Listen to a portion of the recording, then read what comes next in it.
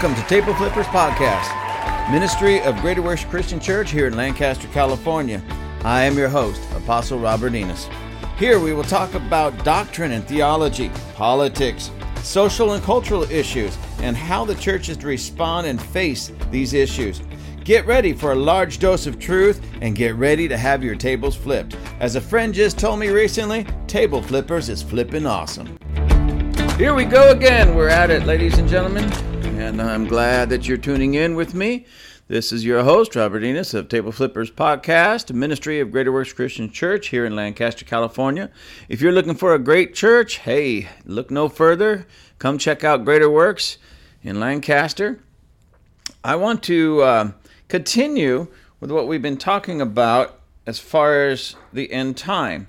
Now, if you've been tracking with me, you know I haven't really been teaching end time doctrine too much. I've been talking about the failure of what we call eschatology or end time doctrine in America today. I've been talking about how it's not only failed us, but it's literally just false doctrine. And if you haven't listened to those podcasts, please go back in the podcast list and find the one where it says, Are we in the last days? And I have, Are we in the last days? That's part 1. I should have put part 1, but I have part 2, part 3, all the way up to part 5. This will be part 6. Now today I'm not going to talk about the failure of this doctrine and how it's false as much, I might a little bit, but as much as I just want to share with you the mindset that we should have and the teaching that we should have. In the last podcast that I dealt with, part 5, I said that we should be dominion-minded. And when I said that, I realized, I need to kind of elaborate on that so that everybody knows what I mean. Dominion-minded. Because the eschatology as taught in America today is weak. It weakens the church. It weakens us. It makes us cowardly. Quite honestly, it makes us cowardly. And it's not in any way of strength or dominion. Remember what we were given all the way back in the book of Genesis, and then it was reiterated in the book of Psalms and other places, that we have dominion of the earth. We have been given dominion. So you and I, we human beings, ladies and gentlemen, have dominion over the earth. Doesn't mean we own everything, but we are to steward everything. We are to have dominion over the earth. This is why in the book of Revelation, we are told that we are kings and priests. Our priestly duties connect us to God and to one another in that spiritual sense. Our kingly duties helps us to rule and take dominion. We have that authority. So when we preach a doctrine or teach a doctrine that says Satan is coming, Antichrist is coming, he's, all of this, what it ends up being is a failure on our part. A failure on our part to take dominion of the earth that God has given us. And you see, even though Jesus is the ultimate owner of everything, he's given us to be stewards of this earth, and he's given this thing called dominion, this authority, to rule on his behalf. So, think about this. If Jesus has to come back and put everything back in order, he has to deal with this person called the Antichrist. He has to deal with this, the beast system, the Babylonian system and all that. And he has to put everything back in order. Then what's that saying is we have failed to do our job in this. Let me give you an example. Let's say that parents, you give one of your children an automobile, and you say, this is your car. You have to take care of it. You have to put gas in it. You have to change the oil. You have to put new tires on it. You have to wash it. You have to vacuum it. It's your car in that sense. It's in my name, parents. It's in my name, but it's your car in that regard. So in essence, you've done for your child what God did for mankind. Let's say 6 months go by and you look out there and that car is just a filthy mess. It's dirty. You go out there just to kind of look at it, check it out. You open the door and all kinds of trash falls out of it. And so you go ask your kid, hey, what's going on with your car? It's dirty, it's filthy, it's full of trash. And he or she could go out there and clean it up and make it look good, but you have to assume that they've treated the rest of the car the same way. The oil hasn't probably been changed. It hasn't been maintained. And you left it's in your name. Remember, you're still the owner of it. You've given them the stewardship of it. And at any time, if you have to go and fix that car that's been in their hand, if you have to go clean it, fix it, wash it, put new tires on it or anything like that, it's a huge failure on the part of your own children that you have to go fix or do something that they should have been doing, that you've given them the authority to. And it's the same thing with us. So if Jesus has to come back, the way it's being taught, don't get me wrong, I know Jesus is coming back. He is coming back to set up his kingdom on the earth. And in essence, heaven and earth merge together as the New Jerusalem comes down and he sets up his kingdom. It's all the things that are going to happen between now and that time that I disagree with most end time teachers. So anyways, I'm going to get back to this because I want to share with you some things about this. In the book of Malachi, the last book of what we call the Old Testament, the previous covenant, Malachi writes this in Malachi 4, verses 5 and 6. He says, "Behold, I will send you Elijah the prophet before the coming of the great and dreadful day of the Lord. He will turn the hearts of the fathers to the children, and the hearts of the children to their fathers, lest I come and strike the earth with a curse." And God said, lest I come and strike the earth with a curse. Unless I come. If these things don't happen, I'm going to come and strike the earth with a curse, is what God is saying. But look at what it says in verse 5. "I will send Elijah the prophet before the coming of the great and dreadful day of the Lord." Now, many have read this and think, or it may look to them, that's the same day. There's one day, it's great and it's dreadful. But I'm looking at this as 2 days, and let me explain to you what I mean. We understand that the spirit of Elijah did come. As a matter of fact, let me read this in Matthew chapter 17. This is Matthew 17, verses 10 through 13. "His disciples asked him, saying, 'Why then do the scribes say that Elijah must come first?' Jesus answered and said to them, 'Indeed, Elijah is coming and will restore all things.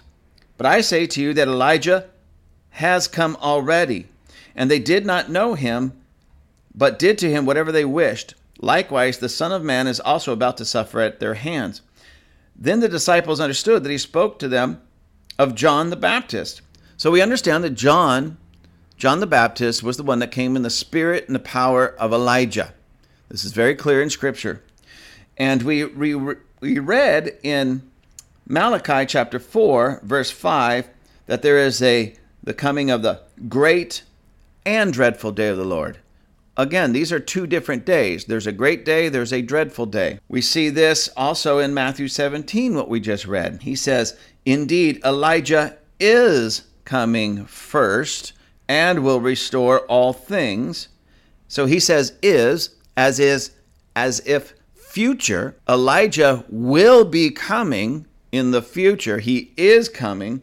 But in verse 12, he goes on to say, Elijah has come already. And they knew him to be speaking of John the Baptist. So there was he already came in John the Baptist, but the spirit of Elijah is coming as well. There's a great day, there's a dreadful day. Now, the reason this is so important is because what has been missing in pretty much all end-time doctrine, as it's taught in America, is this reality. That Elijah, the spirit of Elijah, will come into the earth again. That there will be, if you will, that spirit, and we know it's a spirit. It's the spirit of Elijah, and I'll explain that in just a moment. But it was first, of course, in Elijah, then John the Baptist, and then there's going to be a future time when this spirit of Elijah comes back into the earth. To do what? To restore all things, to prepare for the way of the Lord. So before Jesus can come back a second time, there's going to be the spirit of Elijah restored back into the earth. And this is where it gets really exciting. But let's look at this further. So In Luke 1:17 it says, "He will also go before him in the spirit and power of Elijah to turn the hearts of the fathers to the children and the disobedient to the wisdom of the just, to make ready a people prepared for the Lord." So that's what the spirit of Elijah does. And we understand again that it was the spirit and power of Elijah. Yes, there was a man that carried that spirit and power, but nonetheless, it was the spirit and the power behind it. Now, please don't misunderstand this, ladies and gentlemen. I speak to a lot of people that get into what a friend of mine used to call the spooky spiritual. Yes, it's the spirit and power of Elijah, but it's not his physical human spirit. God doesn't have ghosts running around doing things like that. It's the Holy Spirit as Holy Spirit worked through Elijah. Holy Spirit as he worked through John the Baptist. So it's Holy Spirit, but in a unique expression that brings about restoration, okay? And that's what the spirit of Elijah is all about. It's the spirit of restoration. Well, revelation as well, but restoration. Now, why is this so important? Because I'm about to read to you, take you to a passage of Scripture that talks about the true end time happenings. That again, is very rare do I hear this preached about, especially in context of what we call end time doctrine. And this is in Acts chapter 3. So if you have your Bible, please, I would love for you to see this. Acts chapter 3, and we're going to read from verse 19 to verse 21. And in verse 19 it says, "Repent, therefore, and be converted, that your sins may be blotted out, so that the times of refreshing may come from the presence of the Lord, and that he may send Jesus Christ, who was preached to you before, whom heaven must receive until the times of restoration of all things, which God has spoken by the mouth of all his holy prophets since the world began." Did you capture that? Here in the book of Acts, in the Bible, it tells us what must take place before Jesus can leave heaven and come back. It says heaven must receive until the time of restoration of all things. Jesus will remain in heaven. There will be no rapture. There will be no second coming. There will be nothing like that until everything is restored. Everything is restored back to its original design and purpose. That's what the Word of God teaches about end time. So we have all these books, these movies, these writings, these articles, these sermons saying everything is going to get worse and worse and worse and worse. And that's somehow supposed to point to the coming of the Lord. But the Bible itself, the Word of God that's infallible, says something different. It says that Jesus will not leave heaven. Heaven will receive or hold on to Jesus until the restoration of all things that has been prophesied by the holy prophets. Do you realize that there's things in Scripture that was prophesied, spoken of, and we are not living or seeing today? I'll give you one example. And this is a big one, ladies and gentlemen. This is a big one. We talk about the nation of Israel. And if you've ever been to Israel, or you find Israel on a modern map, it's just this thin sliver of land along the coast of the Mediterranean Sea between like Syria and Egypt. Very thin sliver of land. Very small nation. But if you read in the pages of Scripture and you see what God promised Israel as far as just land, from Syria all the way down into Egypt, where the Nile River has its headwaters, all the way across the desert to the Euphrates River that comes into, one of those seas down there. And then all the way up the Euphrates River back into Syria again. This huge piece of the land was promised to Israel that they do not have today. They don't have today. So, if God promised it to them and they were supposed to have it and keep it, That's one of the things that was, again, prophesied by the holy prophets that must be restored to Israel before what we call end time could actually play itself out. Because that's a restoration of something that was prophesied by one of the holy prophets. How about mankind back to his original purpose and design? Now, please don't misunderstand me. That's why we have Jesus. And nowhere in Scripture does it say every human being is going to be saved and start walking in his God-given destiny. I know that. But let's face it, if we're honest with ourselves, even those in the church who claim Christ, most of us are not living up to that standard. Certainly not the standard of dominion that God gave us. Again, that's another promise and another prophetic promise that must be restored. God's people must rise up and start taking dominion of the earth and working the earth the way it's supposed to be. Because if we had done that to begin with, or if we continued doing that even up to this modern age, we would not in any way, in any shape or form, have some kind of silly doctrine that emasculates us, where we just have to get out of here because everything's getting so bad. It wouldn't have gotten bad in the first place because we have authority. Ladies and gentlemen, do you realize that you and I have the authority to even command the weather? We have the authority to raise the dead. We have the authority to walk on water. We have the authority to heal the sick. We have that authority. And that when we speak something in alignment and in accordance with the will of God, even angels have to move and act and work to bring about that word that came out of our mouth. And you wouldn't know this because the modern church is teaching something exactly opposite. That Satan is in control of everything, that Satan owns everything, and that we just better hold on. Hopefully we could just hold on until Jesus raptures us out of here before it gets too bad. Well, that's a defeatist mindset. I want to say it again. That's a defeatist mindset. And that's the mindset that weakness breeds. That's the mindset of the cowardly. Yes, ladies and gentlemen, I said it. It's the mindset of cowards. It's the doctrine of cowards. And I'm sorry, but it's just the truth. And why do I hammer this so much? Why don't I just let people alone and leave them alone in their delusion? Because the Bible says, when you know the truth, when you know the truth, it is the truth that will make you free.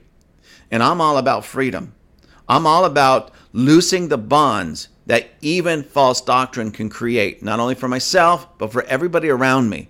How can I live my life on this planet, watching people that I absolutely love and adore get deeper and deeper into bondage of false doctrine without saying anything? What kind of loving brother in Christ would I be if I didn't say, wait a minute, ladies and gentlemen, wait a minute, brothers and sisters, wait a minute, friends and family, that is bondage. That is bondage. What God has really given us and called us to is a dominion mindset, dominion action. He's given us dominion authority to rule and reign in the earth and bend, if you will, bend the earth and how it works and what it does to God's original design and purpose. So that every word in the Scripture, every prophecy in Scripture is fulfilled. And we don't see the destruction of you and I in this end time, what we call end time, in this time in the Bible. I know you think you do only because people have been pushing it upon you. It's been pushed upon you. And we've been buying into it as if it's quote unquote gospel. And it's not. Most of the things that are in there trying to shove it into this time period is false. Are bad things happening? Well, of course bad things are happening because the church, the one that has the dominion to change things, isn't rising up in power. So bad things are happening. We have bad world leaders. Exactly. Because again, the church is not rising up in power, exercising its authority and putting these people in check. Come on, let's face it, right here in the United States of America. I remember years ago when George W. was running. And a lot of Christians got behind him because he kind of gave this, this facade of being this really strong Christian. I don't know him. Maybe he is. But, there's some things that I've seen that I don't like. But nonetheless, irregardless, it was the evangelical church in America that rose up strong, supported him, and put him in the presidency. The evangelical church, when they went out and vote. And ever since then, I don't really know what happened.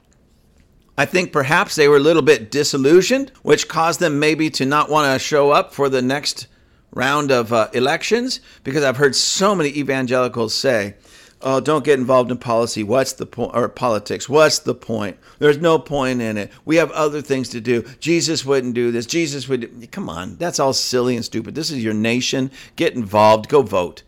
And quit using these stupid, silly excuses. Because that's what it is. Stupid and silly. And it's not even really silly, because silly is funny. Ha ha. And this isn't funny, because look what we have now.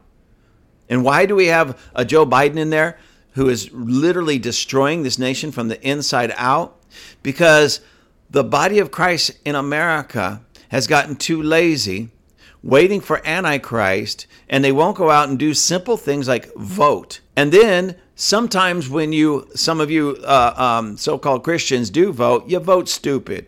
And what do I mean by that? You vote dumb. You vote, but my mama vote Democrat, so I'm going to vote Democrat.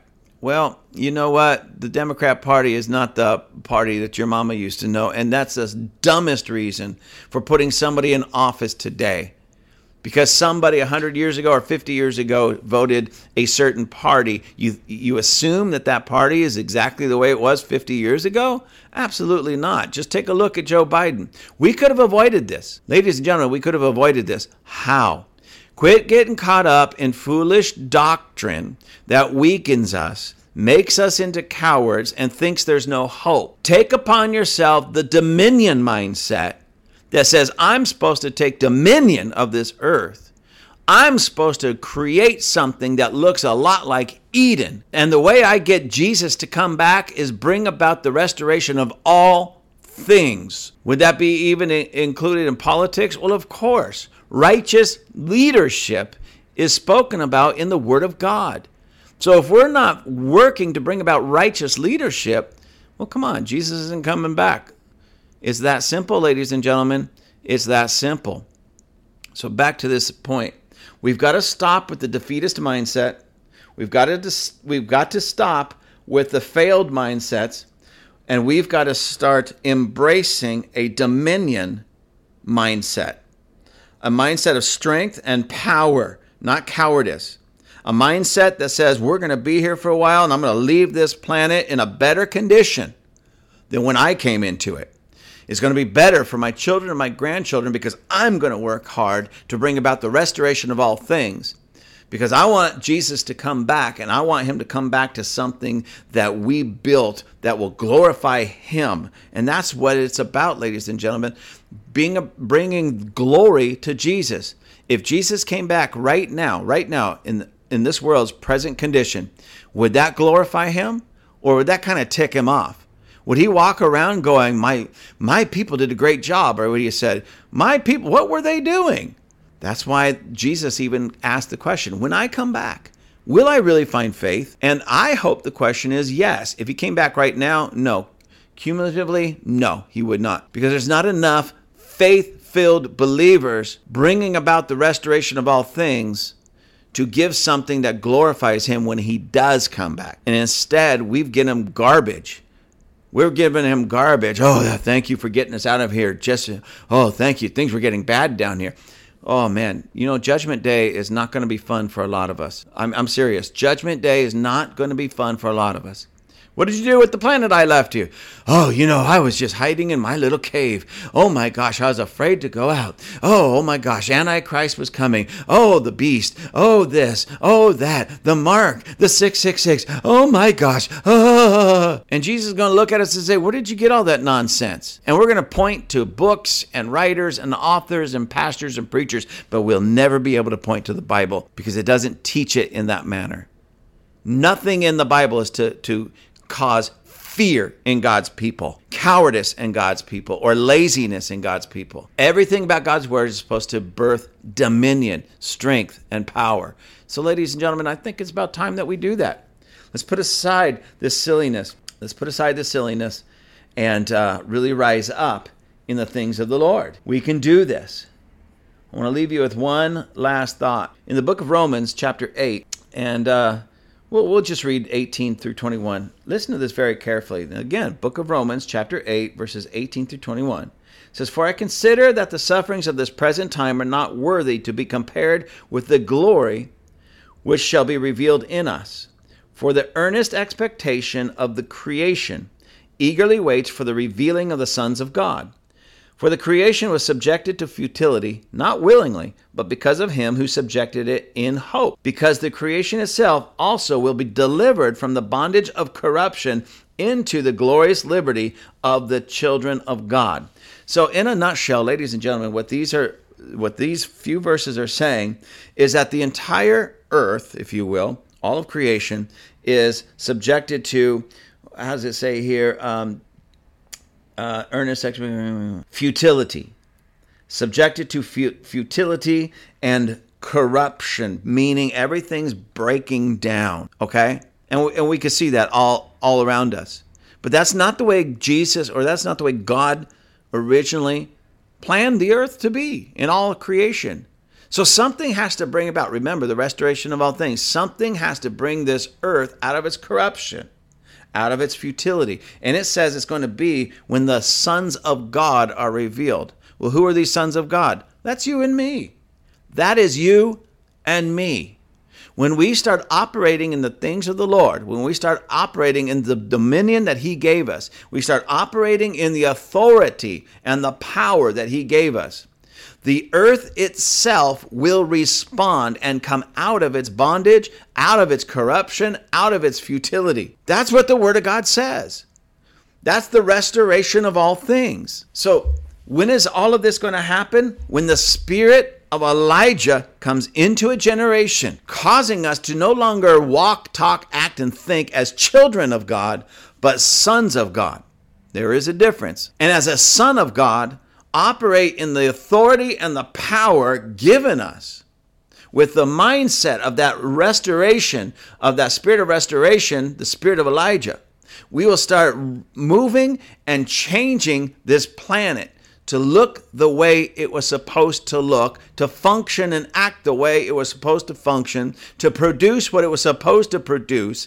That, ladies and gentlemen, will capture the attention of heaven. That will capture the attention of Jesus. That will bring him back. Nothing that the devil does will bring Jesus back. No problem in this earth will bring Jesus back. It isn't the problems, it's the glory. And what have we given him? What are we leaving him? Problems. None of this is going to bring back Jesus. So I know some of you are sitting around, oh, Jesus is going to come back any minute. No, he is not. Stop that. Jeez. He is not. He is not coming back until we have given him something worthy of coming into. That is true end time doctrine. That's true eschatology. Hello, fellow table flippers. I have some exciting news. Table Flippers is now selling merchandise, table flipping merchandise. You can find our merchandise at tableflipperspodcast.com, tableflipperspodcast.com, and if you put freedom in the promo code area, you'll get 10% off. That's exciting news. Freedom, because that's what we're all about. Freedom as the promo code. So I hope to see you soon, and I hope that you get some of this exciting merchandise so that we can all look cool together. We will be flipping awesome.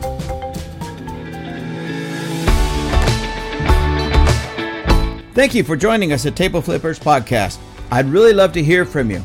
Please look us up on the web at www.gwcclancaster.org. That's gwcclancaster.org.